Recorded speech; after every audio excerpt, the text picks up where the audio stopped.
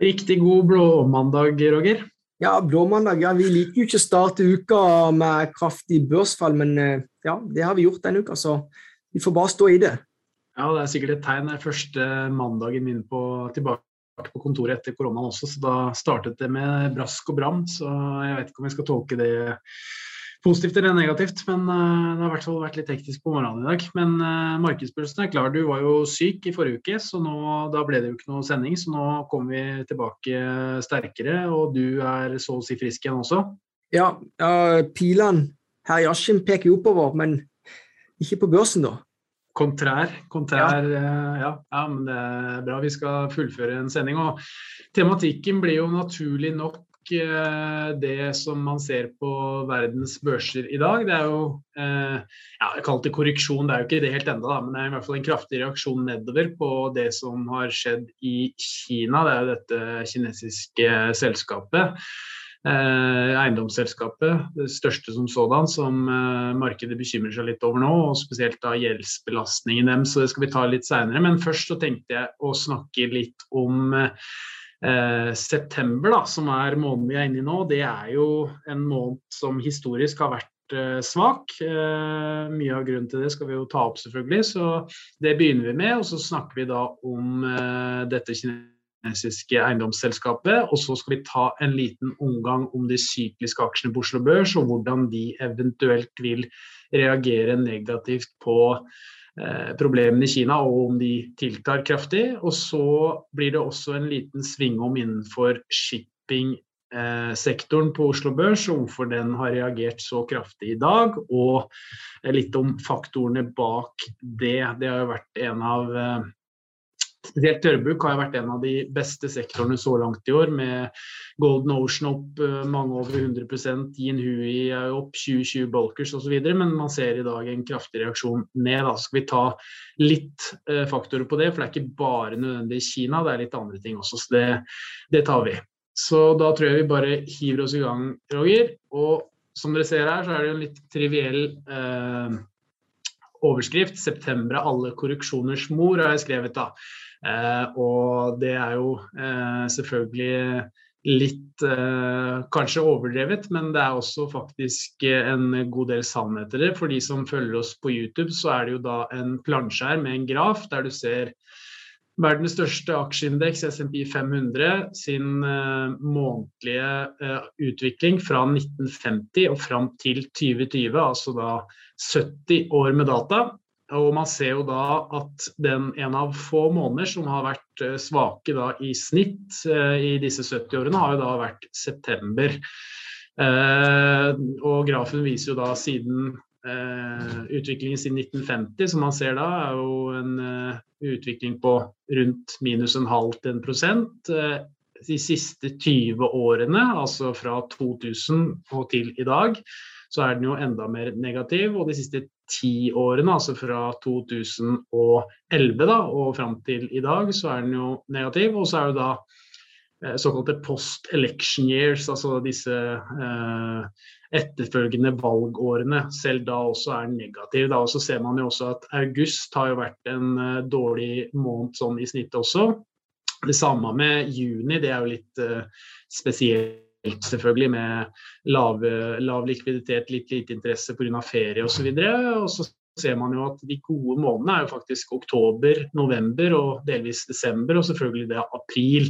Og sånn historisk da, Roger, så sier man jo gjerne at desember til april er gjerne de månedene som er de absolutt beste i aksjemarkedet, da, hvis man skal se på sånn sesongjusterte data da.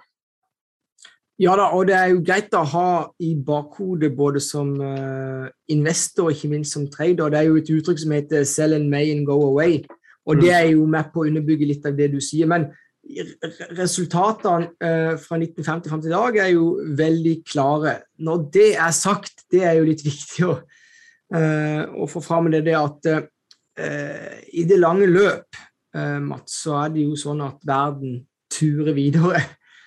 Og så hvis du trekker lange linjer i aksjemarkedet, så skal han jo være bevisst på hvilken avkastning som er skapt over tid. Og det å gå ut av markedet i påvente av noe statistisk, sånn som dette her, det kan jo være en farlig øvelse, for det jo klart at i noen av disse tilfellene så kommer det noen veldig annerledes kursbevegelse, altså gjerne at september måned blir veldig god, og da har vi jo eventuelt gått glipp av en god periode på børsen. For det jo sånn at skal du dra nytte av de langsiktige verdiskapninger i aksjemarkedet, så må du jo først og fremst være involvert på de dagene som gode.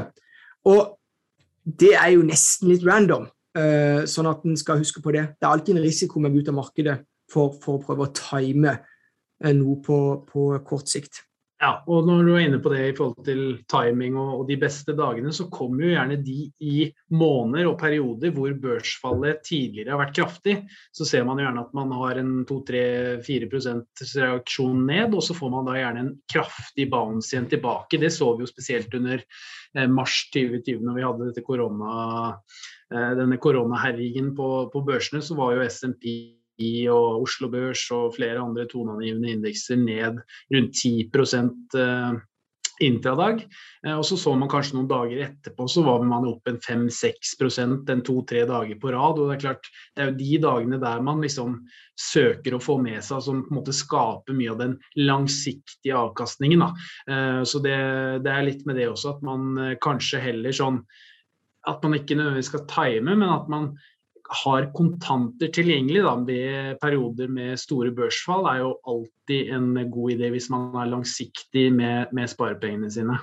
Ja da, og men det som også viktig å huske på det at i vår tid, Mats, altså hvis vi snakker om børshistorien da, de siste 20-30 årene, så har de jo stort sett alltid kommet fort opp igjen. Det var jo ikke sånn tilbake på etter spillen på 30-tallet. Da var det jo først etter krigen, altså mer enn 15 år etterpå at ting begynte å løsne. Sånn at en skal ha det i bakhodet at verden behøver ikke å utvikle seg veldig likt som han har gjort på kort sikt. For på lang sikt, det finnes mange perioder i historien hvor det har vært litt mer begredelig å være investor. Så det jo også sånn at hvis det begredelig på børsen generelt, så det jo mer eller mindre enda mer begredelig alle andre plasser. Og det betyr jo at vi lever i en relativ verden, og det kanskje det uttrykket du husker meg mest for, Mats, bortsett fra at jeg nevner Buffett og Munger ofte. Så det synes om du skal være investor eller ikke, det handler jo om hva alternativene dine. Og da jo aksjemarkedet vist seg historisk å være den beste plassen å være uansett. Absolutt. Og vi jo inne på, du ser jo en årlig graf her da, fra de siste 70 årene, og da ser man jo januar, februar, mars og alle årets måneder, men vi skal jo se litt spesifikt på september, og mange lurer jo helt sikkert på at hvorfor det sånn at da september en dårlig måned, og det klart, det jo ikke noe fasitsvar på det, men jeg har skrevet litt ned på bransjen I hvert fall at man hadde jo blant annet et aksjefall under terrorangrepet 11. september 2001. Det kom jo selvfølgelig naturlig nok I september. Det var jo dessverre 20-årsjubileum, eller jubileum det ikke, men 20-årsmarkering nå her for noen dager siden. Man hadde jo også selvfølgelig den famøse Lehman Brothers-kollapsen I september 2008. Det husker jeg som det var I går faktisk, for da husker jeg satt på skolebenken, men det en annen sak. Så hadde man også selvfølgelig eurokrisen, krisen I eurozonen I 2011. Så det trekker jo også selvfølgelig, disse enkelthendelsene her trekker jo selvfølgelig snittet ned ganske kraftig da. Men man har jo også septembermåneder I historien som egentlig har falt uten at nødvendigvis noen ting har skjedd også. Da det jo tydelig at psykologien har jo spilt en rolle her.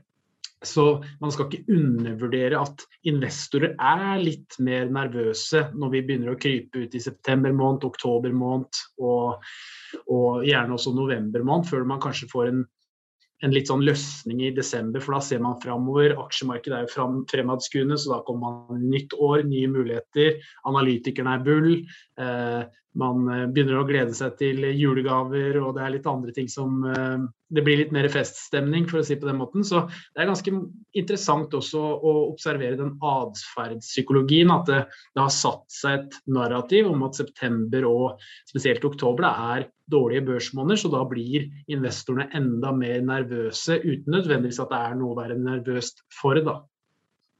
Ja, hvis jeg skal jo supplere litt her, og da det jo litt sånn mer fun facts.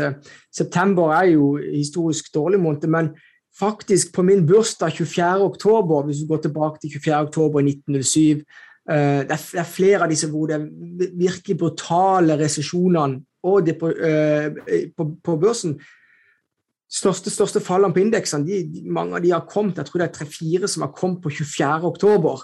Så det husker jeg veldig godt, så lenge det bursdagen min og glad i historie. Men å tilskrive det noe realisme i at datoen, det jo noe helt annet sak. Det jo mer eller mindre tilfeldig. Men det jo fascinerende i alle fall å touche inn på dette temaet, for det klart at psykologien blant investorene, den råder jo, sånn at hvis det fester seg hos folk flest om at ok, september måned, det en skummel måned, ja, kanskje det blir mer salg i de månedene enn normalt bare av den grunn. Så, ja. Og sånn har det vært i år også, så i år ikke unntak. Og det jo det som fascinerende med aksjemarkedet, for det jo summen av menneskelige følelser kombinert med datakraft selvfølgelig, som gjør at ting kan gå på steroider i tillegg, da, at det går mye raskere. Så det klart man skal aldri undervurdere menneskelig psykologi, og spesielt hvis det begynner å falle litt, og folk begynner å bli utrygge, da skjer det jo masse ting. Noen begynner å selge, andre får marginkrav mot seg, og ting blir enda verre, og mange blir syka ut, mens de beste investorene, sånn som for eksempel Charlie Munger, Warren Buffett og flere andre, de benytter jo disse korreksjonene til å kjøpe billigere aksjer, rett og slett for at du får aksjer på, som et av dine andre favorittuttrykk, Roger, aksjer på halv pris. Og det liksom, man jo ikke der enda selvfølgelig på verdensbørser, det jo relativt høy prising sånn isolert sett på verdsettelsesmultipler, men det klart, det jo sånn man skal agere i det lange løp, hvis man har perspektiv på det, og selvfølgelig da muligheten til å kunne kjøpe gode aksjer hvis børsene faller. Men et annet poeng som vi har snakket om en del jo dette med september, jo at det jo siste måned i tredje kvartal. Og ofte trekkes de også fram at hvorfor september også litt mer volatil enn andre måneder, jo selvfølgelig da for at da begynner jo selskapene å gjøre opp status ifra året som man inne i, og man ser jo da, har i hvert fall en brukbar visibilitet for å se om man klarer å nå årsprognosene sine. De fleste selskaper guider jo i løpet av fjerde kvartal og første kvartal årsestimater, og når man da kommer til september, så det gjerne sånn at man ser at enten så når man resultatene, eller så vil man sannsynligvis ikke nå dem. Så det jo en høyere andel av profit warnings, både negative og positive i september måned, som da igjen skaper ringvirkninger på enkeltselskaper, og således da selvfølgelig også børsen som sådan. Så det har jo kall det også et faktum her da, at september litt mer urolig enn de andre månedene. Så det i hvert fall en viktig ting, at man ser at graden av resultatvarsler, som vi sa, høyere i september, nettopp på grunn av at man ser gjerne som CEO og som selskap at man klarer ikke å nå de årsmålene man har satt seg ved inngangen til året blant annet da. Ja, nei, jeg enig. Det jo et viktig element. Så det jo sånn at veldig mange selskaper de driver med guiding, ikke alle gjør det. Så det jo ulikt fra selskap til selskap. Og så det jo selvfølgelig, noen jo, akkurat dette med guiding jo selvfølgelig et tema i seg selv, det jo noen som veldig motstandere av det, noen veldig glad i det, og analytikerne selvfølgelig, de bruker jo det for alt det har vært, men det skaper jo uten tvil en forstyrrelse, eller i hvert fall uroligheter i markedet med selskaper da, som må ut med profit warnings på at man klarer ikke å nå årsmålene blant annet da. Men så det klart, det beste jo kanskje å eventuelt guide veldig konservativt, eller egentlig ikke å gjøre det i hele tatt, men det klart, det en del krav blant investorer, krav blant analytikere og så videre, at de fleste skal gjøre det da, så det jo, vi mennesker jo enkle vesener, vi ønsker jo å ha noe å se frem til og tro på, så det jo kanskje litt av grunnlaget til at hvorfor man legger veldig vekt på denne guidingen da. Ja. Så da tar vi egentlig det litt av grunnene til at september har historisk vært en dårlig måned. Vi har jo ikke noen fastsatte grunner annet enn det vi har snakket om nå, spesielt det med guiding og resultatvarsler, og så det selvfølgelig at en del av disse store krisene har hatt en tendens til å skje på høsten, da gjerne i september og oktober som du var inne på, Roger. Og så det selvfølgelig den psykologien da, som har satt seg, for at når man får gjentagende hendelser som et terrorangrep som vi hadde 11. september 2001, man hadde Lehman Brothers-kollapsen og finanskrisen som startet i september, og man hadde den eurozonekrisen og en del andre større tunge kriser tidligere i historien, så gjør det jo selvfølgelig at man fester et narrativ til månedene og gjør det da således at man blir enda mer nervøs når disse månedene kommer, da, rett og slett bare basert på historie. Så det jo det korte og enkle svaret på et ganske komplisert spørsmål sånn i utgangspunktet. For den langsiktige investor så det jo klart at det så, og vi var vel så vidt innom det, men så kan du bruke det til faktisk å få litt billigere aksje. Det som viktig da jo det at og det må vi bare snakke i generelle termer, vi kommer tilbake til kvaliteten i selskapene. Det klart at selskapet som har en anstrengt balanse, litt dårlig forretningsmodell, så får kraftig juling i en stor nedtur. Det ikke sikkert at de kom opp med det første, men hvis du som hele markedet generelt, altså markedet generelt, og de store tunge selskapene kommer ned, så det gjerne lettere å regne frem røverkjøp i de selskapene. Bra, Roger. Da går vi videre til ukas store snakkis, og det jo det store kinesiske boligbyggerselskapet Evergrande. Og det jo en litt sånn triviell overskrift her, som jeg har skrevet Kinas neste Lehman Brothers i spørsmålstegn. Det jo selvfølgelig litt å overdrive, men uansett så det som fokuset i markedet i dag. På høyre siden her, for de som følger oss på YouTube, så ser du da kursutviklingen til selskapet. Den jo ned 83% så langt i år, så det jo ikke ukjent at dette selskapet har slitt lenge. Problemet jo selvfølgelig med Kina, at man får jo ikke vite alt, og de jo flinke på å skjule en del statistikk og data, som gjør at man nå da i den siste uken, halvannen, har begynt å fokusere virkelig på det, for da har det kommet litt mer fram i dagen.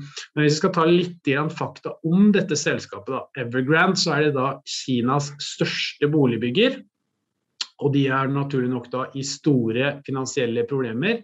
De har 2500 milliarder norske kroner i gjeld, og cirka 1,5 million boliger under bygging. Så dette jo et stort selskap som igjen da avhengig av masse råvarer som vi skal ta senere i forhold til Oslo Børs.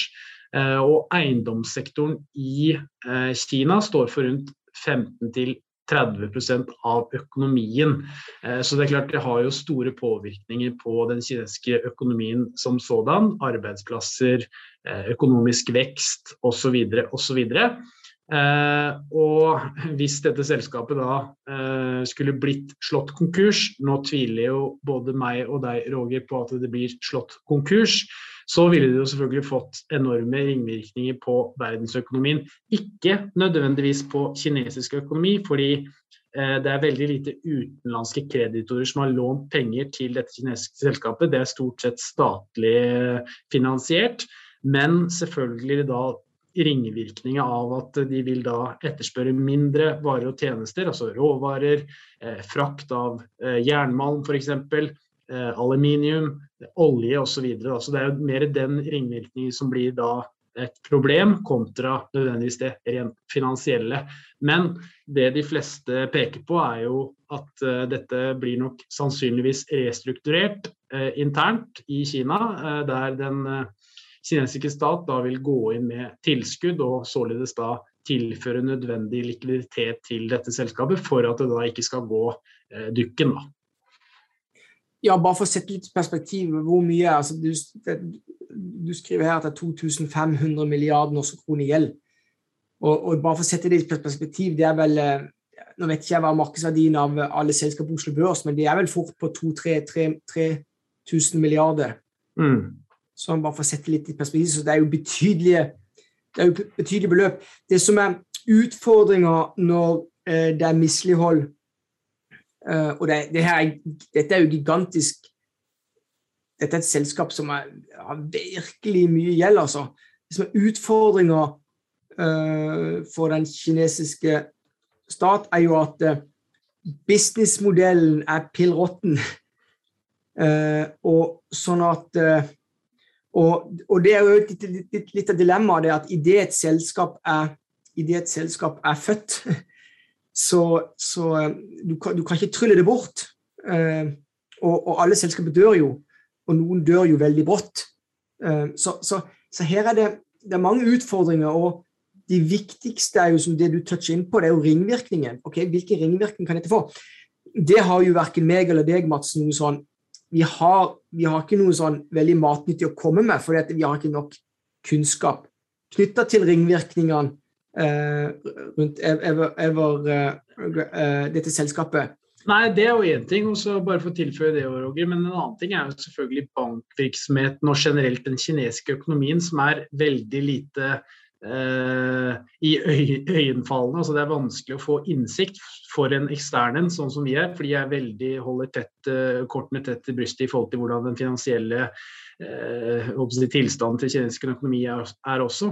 Så det jo også det som litt av problemet, at vi har ikke nok informasjon til å kunne si noe, men det vi kan si noe om jo selvfølgelig det at vi vet at dette selskapet altså eiendomssektoren står for mellom 15% og 30% av kinesisk økonomi, og sånn som man har sett Kina de siste 20-30 årene, så har man jo sett at de har jo bygd opp store byer som nær sagt har slått tomme, bare for å holde hjulene i gang og ha lav arbeidsledighet og høy aktivitet i økonomien.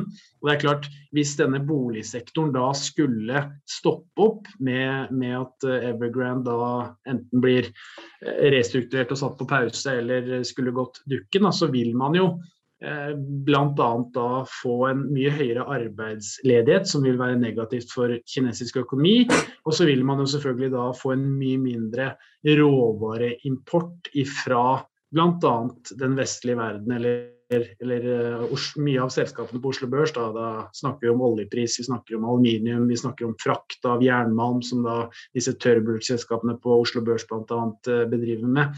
Så du får jo sånne typer ringvirkninger, det kan vi uttale oss om, men hvordan det vil isolert sett ses på i Kina, det vet man jo ikke, men man kan jo anta at kinesiske myndigheter vil ønske å hjelpe til å gjøre at dette her selskapet her, lander på trygg grunn da. Ja, og da må vi jo bare, du skriver jo her Lehman Brothers, og da må vi snakke litt om Lehman Brothers, og da kom det jo en situasjon hvor dominoeffektene virkelig ble igangsatt, og da måtte jo amerikanske staten og sentralbanken steppe opp. Alle måtte steppe opp for å hindre for å stoppe disse her negative effektene. Og det samme, du jo inne på noe vesentlig, der jo Kina, altså de avhengige av at hjulene holdes i gang, og gitt at eiendomssektoren så betydelig del av BNP i landet, så de avhengige av at dette ruller og går. Men hva som skjer sånn på kort sikt, det vanskelig å forutse, men i alle fall så må myndigheter sånn være handlekraftige. Og det har man jo sett I Kina, at de jo flinke på å agere på, holdt på å si, på hæren. Så det kan jo skje veldig kjapt og mye raskere enn det skjer I vestlige demokratiske land. Men det man I hvert fall kan si I forhold til, du snakket om Lehman Brothers og den ringvirkningen det skapte. Mye av grunnen til det også var jo at dette her ble jo globalt. Disse subprime-lånene ble jo, holdt på å si, pakketert og solgt til pensjonskasser verden over.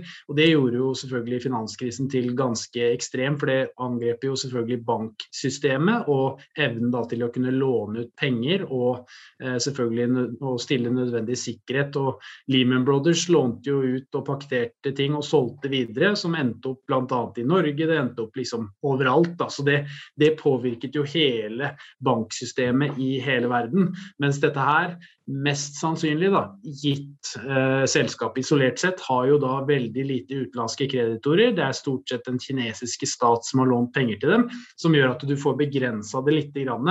Men igjen tilbake til ringvirkningene som kanskje vi vil merke I den vestlige verden tett på kroppen, jo selvfølgelig eksporten av varer og tjenester til Kina, som vi sterkt avhengig av, spesielt på Oslo Børs, oljepris, aluminium, shippingrater som jeg har nevnt nå kanskje til det kjedsommelige, men det viktig å si det I hvert fall. Ja da, og jeg må huske på det at vekstimpulsene fra Asia og kanskje først og fremst Kina jo enorme og veldig viktig for alle selskapene rundt om I de ulike landene. Og ikke minst Norge, vi jo en liten åpen økonomi, vi jo nesten båndlagt eller avhengig av at hjulene holdes I gang I verdensøkonomien. Så det blir jo litt spennende å se hva Norges Bank skal jo vel holde rentemøte denne uka. Amerikanske sentralbanken har rentemøte på onsdag. Den amerikanske sentralbanken ikke ventet å endre styringsrenta, altså det kalles Fed Funds Rate, før 2023, men de har planer om å trappe ned pengetrykkinga. Norges Bank derimot har planer om å sette opp renta denne gangen. Men det som skjer da I Kina jo en uforutsett hendelse. Og det I utgangspunktet det en sentralbank hele tiden graderer seg mot. Og at gitt at ikke det skjer uforutsette hendelse, så kommer det og det til å skje. Altså den rentebanen som ligger der kommer til å bli en realitet. Så nå får vi se hva Norges Bank uttaler seg denne uka om det som skjer I Kina, og ikke minst kanskje det viktigste hva Fed sier om dette. Så det blir spennende. Vi får se, Roger, som du sier. Vi får se, og det var jo, la det være sagt, altså, det jo et uttrykk som kopiert av vår 5-årige sønn I huset. Han var ikke gamle karen når han begynte å si sånn. Vi får se. Ja. Vi får se, og det jeg har tenkt på, det jo et godt uttrykk for det at det ikke noe hastverk her. Det greit å kjøpe seg litt tid og se hva som skjer. For mitt vedkommende som investor jo jeg en eiertype, sånn at når jeg først har investert I et selskap, så prøver jeg å tenke som en eier, oppføre meg som eier. Det betyr at jeg forhåpentligvis investert I selskapet som tåler en trøkk, en global nedtur, en skikkelig smell og komme sterkere ut av det. Så, men det ikke alle selskaper som gjør det. Og det klart at her det jo litt sånn, bare se på navnet, altså Evergrande, altså, det ikke alltid at det lønner seg å ha et flott og fint navn. Så får vi se hva som skjer I fortsettelsen her, men det kommer til å prege markedene betydelig de kommende dagene. Men det interessant det du tok opp der med sentralbank, for vi går inn I en sånn sentralbank-uke nå med rentemøter I flere av verdens sentralbanker, og jeg vil jo anta at det jo sentralbankene som kommer da til å irettesette seg markedet, snarere enn markedet som irettesetter seg sentralbankene. Det jo gjerne det man har sett nå som har vært toneangivende de siste par årene. De har jo selvfølgelig ikke sagt det selv, men har jo I hvert fall kunnet tolke det som at de ser an markedet før de eventuelt gjør noe med sine egne ting, og gitt Norges Bank da, som da planlagt og prosjektert å sette opp renta denne uken her, så kan det bli problematisk å gjøre hvis dette her, denne krisen I Asia forverrer seg, og ikke minst at sentralbankene, om det den kinesiske, eller den amerikanske, eller den europeiske, reagerer på disse nyhetene. For da vil jo i så fall den norske krona gå i taket hvis rentene settes opp, og det vil jo være veldig ufordelaktig for norsk økonomi, som da avhengig av å eksportere varer. Så Norges Bank får en liten sånn skvis der også med henholdet til kronekursen, og at ikke den skal styrke seg for mye i forhold til toneangivende valutaer. Ja, det mange hensyn å ta. Så det jo også sånn at vi jo i en veldig spesiell situasjon på grunn av pandemien. Og i alle fall sånn som norsk økonomi virker å være bra, robust, så det vil overraske meg veldig om sentralbanken ikke setter opp renta nå denne uka. Så hvis den blir tvunget til å si noe, så kommer det til å skje uavhengig av det som skjer i Kina. Ja, det tror jeg også. Men når det kommer til rentemøtet i USA, det jo disse rentemøtene de har i løpet av året, det jo noen av høydepunktene mine i løpet av året. Da det jo chips og cola og dip og sånt. Så det som blir spennende å høre, det hva sentralbanken sier i forhold til ringvirkninger på amerikansk økonomi, hvilken effekt de vil ha. Så det egentlig det som jeg i alle fall vil prøve å legge merke til, eller Bra. Nei, da tror jeg vi setter strek for Evergrande for denne uken, så får vi se hvordan det tiltar utover uka. Hvis det blir helt ekstraordinært, så kommer vi vel inn med flere sendinger, Roger.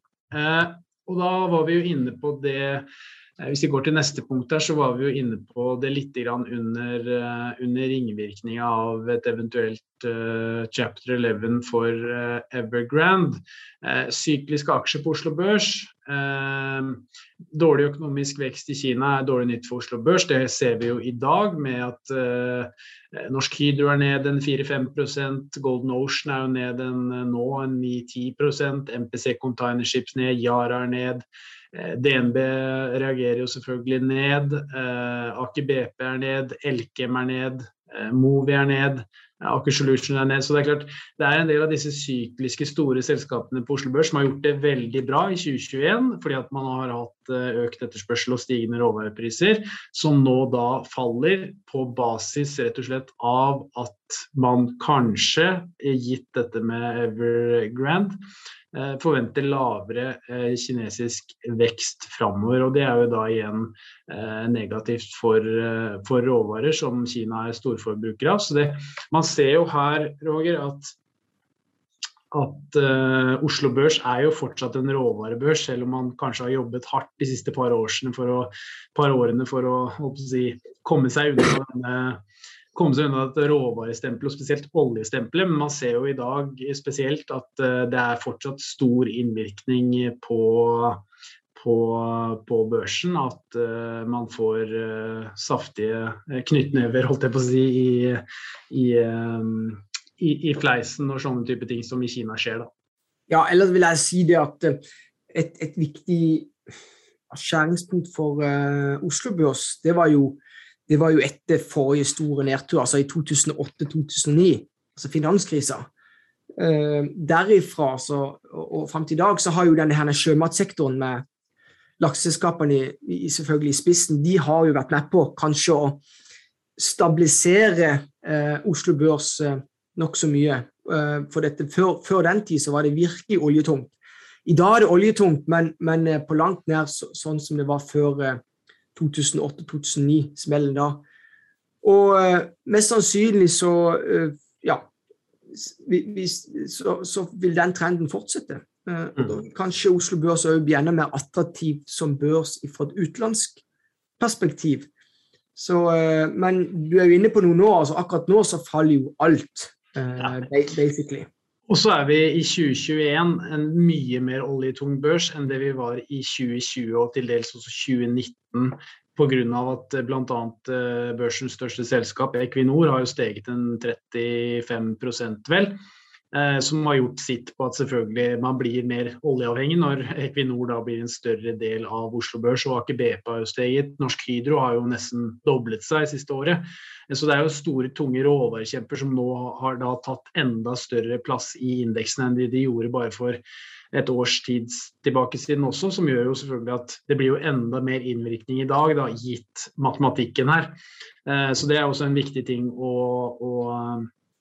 ta med seg da. Men det skal også sies at når børsen faller så mye som det gjør i dag, så faller jo absolutt alt omtrent. Du ser jo det er vel Nell og Avans Gass som bare så vidt er i pluss, i hvert fall på de mest omsatte og mest toneangivende selskapene på figuren her. Orkla blant annet, som absolutt ikke har noen ting med det å gjøre, selv de også faller. Så det er også viktig å måtte påpeke når det er litt Ragnarok-stemning på børsen da, som det er fra tid til annen, og som er helt normalt, så vil alt falle. Men det er jo enkelte ting som vil falle mer enn noe annet, og da snakker vi jo om selskaper som da har en god og solid balanse og evnen til å tåle en trøkk.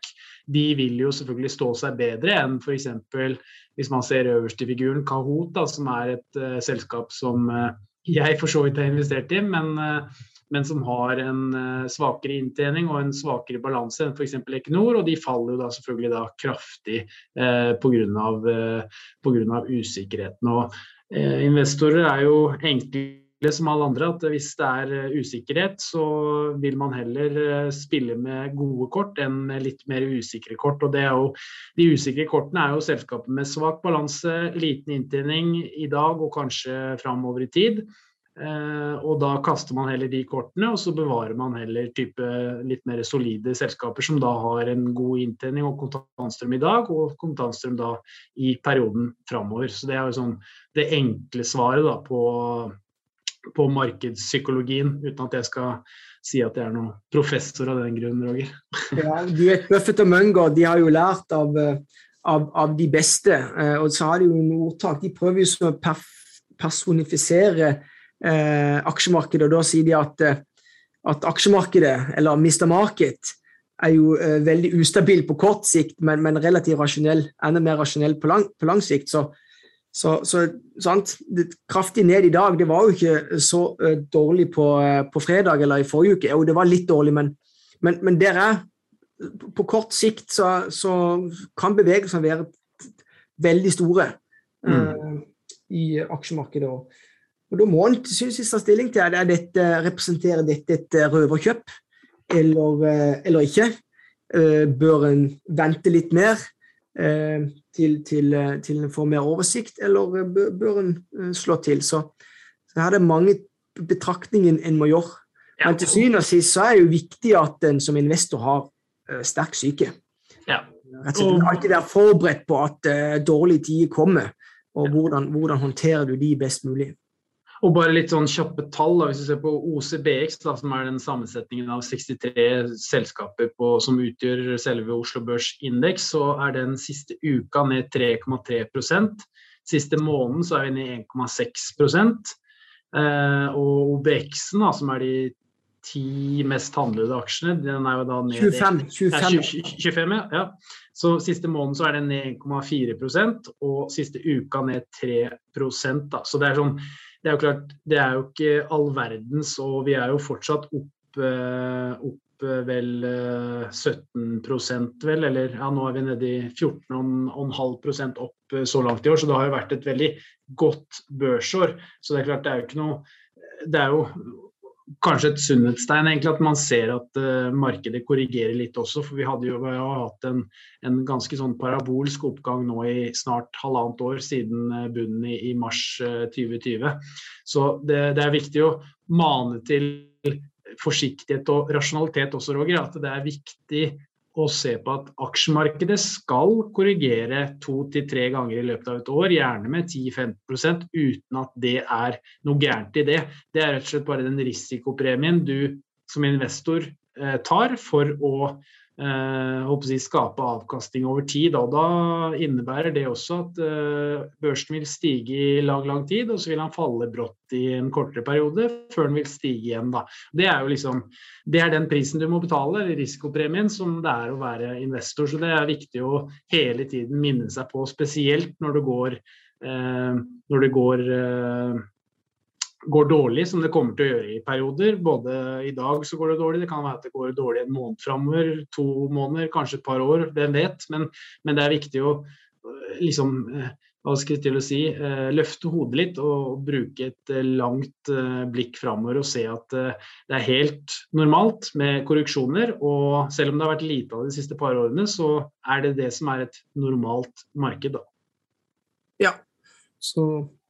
Nei, men da har vi jo vært innom mange av disse herne, altså viktige lærepunkter for både nybegynnere i aksjemarkedet, men ikke minst for de som har holdt på en stund. Altså ikke glemme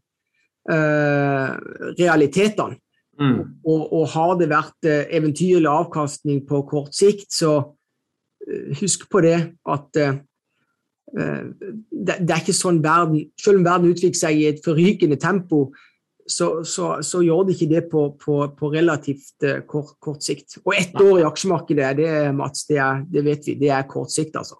Ja, og hva det man sier for noe? Man går trapper på vei opp, og så tar man heisten ned. Det jo typisk, ikke sant? Man bruker lang tid på at børsen skal stige. Han stiger jevnt og trutt med kanskje 0,1, 0,2, 0,3 prosentpoeng per dag, og så når det virkelig faller, så faller det 2, 3, 4, 5% ned ganske kjapt. Altså et uttrykk som du var inne på det tidligere med uttrykk i aksjemarkedet, det jo, du går trapper på vei opp, og så tar du heisen ned. Så det jo bare også litt av aksjemarkedets natur som viktig å minne våre lyttere på fra tid til annen, da, for det da bare sånn det og det jo litt vakkert med det også, på et vis, Roger. Jeg tenkte deg en verden, natur, som hadde vært 100% stabil. Ja, det finnes jo ikke. Jeg tror det var Platon som sa det, den greske filosofen, at gi meg et fast punkt, så skal jeg vri hele kloden rundt. Og det klart, det jo ingenting som 100% statisk. Alt den boligen du sitter i, det bygget jeg sitter i, det beveger seg hele tiden. Så, sånn det med aksjemarkedet også. Ting flytende, og det må man bare regne med og ta risikoen på. Ja. Bra. Hvis vi skal gå gjennom siste plansje her, så har jeg også tatt inn dette med shipping, for det snakket vi jo om litt nå tidligere, om at de får jo en smell i dag på grunn av risikoen for en eventuell økonomisk oppbremsing i Kina. Men en annen ting som kanskje ikke har vært snakket så veldig mye om, det jo disse tørrbulkaksjene, altså da snakker jeg om Golden Ocean, 2020 Bulkers, Jinhui Shipping, og sikkert en haug andre som da lever av å frakte jernmalm, som en innsatsfaktor til å produsere stål.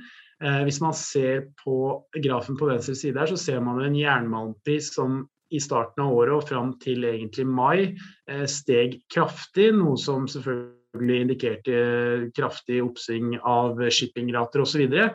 Mens hvis man ser i august måned og september måned, så har jernmalmprisen falt ganske kraftig. Dels også på grunn av en brems i Kina på at de har nådd kritisk masse i forhold til jernmalmlagring.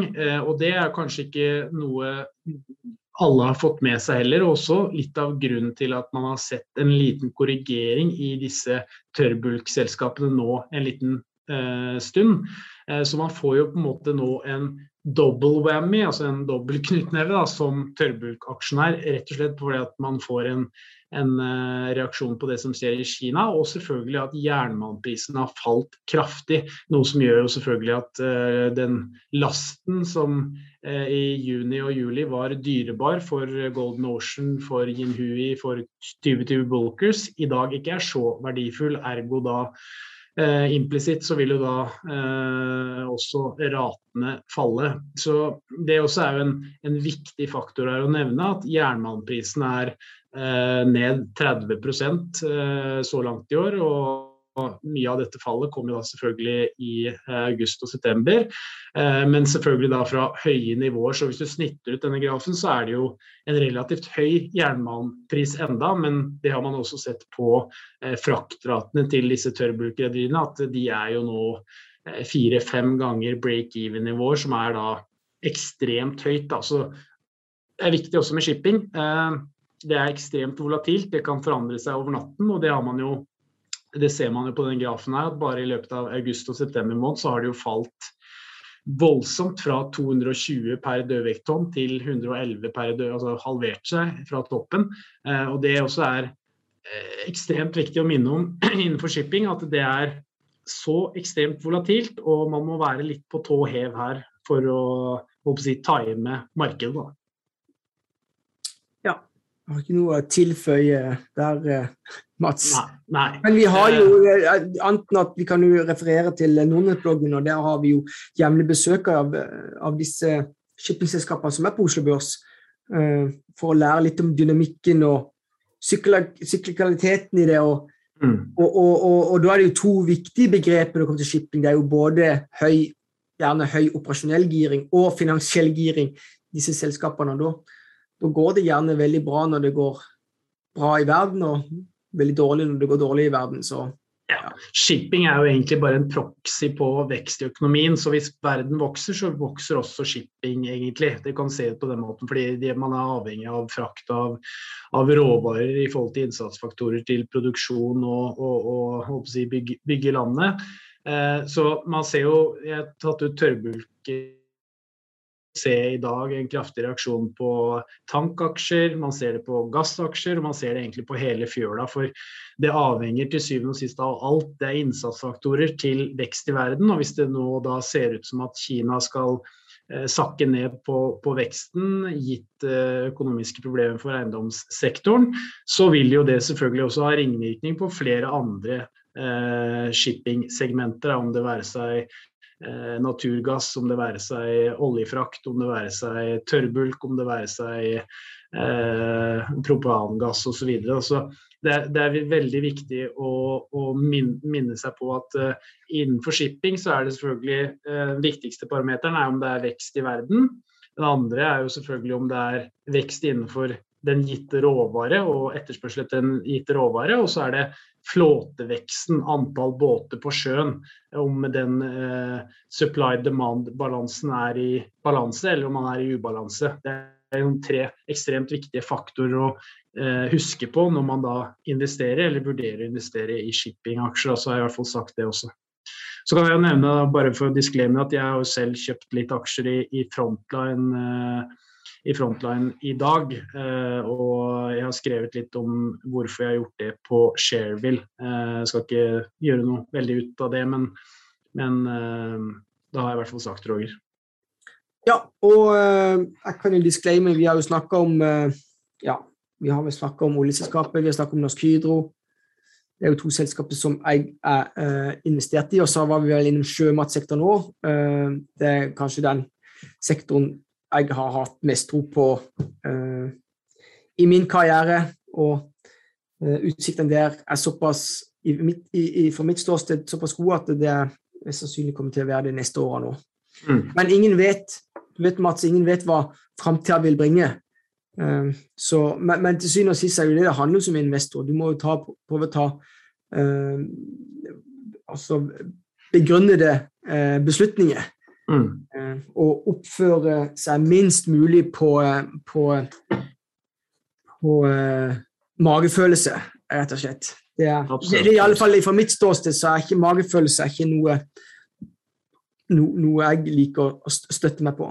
Nei, og nå var vi inne på, nå har vi jo grafen for jernmalm her, da, så kan jeg nevne blant annet at lettoljen, den amerikanske lettoljen ned 1,6% til $70,5 per fat, og brentoljen ned 1,3% til $73,3 per fat.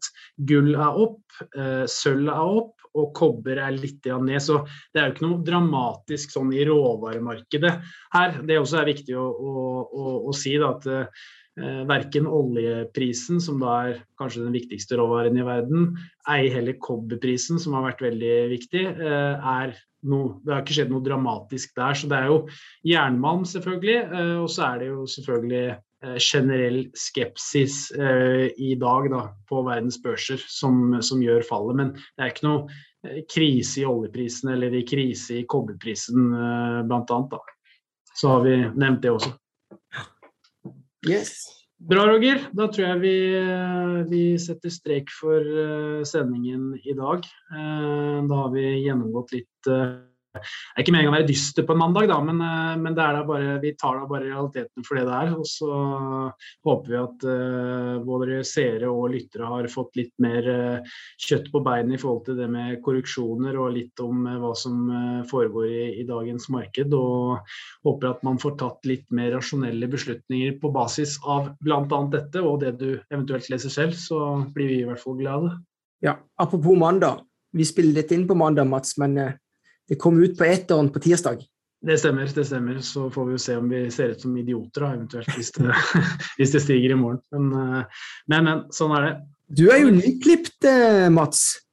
Ja, jeg har virkelig pyntet meg. Hvis du ser ut som en idiot da, så må det jo være frisøren som har gjort en dårlig jobb. Ja, eller så klarer jeg det fint selv. Det kan godt være det også. Ja, ok, akkurat, ja. Nei, da legger vi den død. Ja, men bra. Ja, men til dere lyttere, tusen hjertelig takk for at dere hørte på i hvert fall, så vi ønsker dere en riktig god uke. Så prates vi til uka igjen. Ha det bra!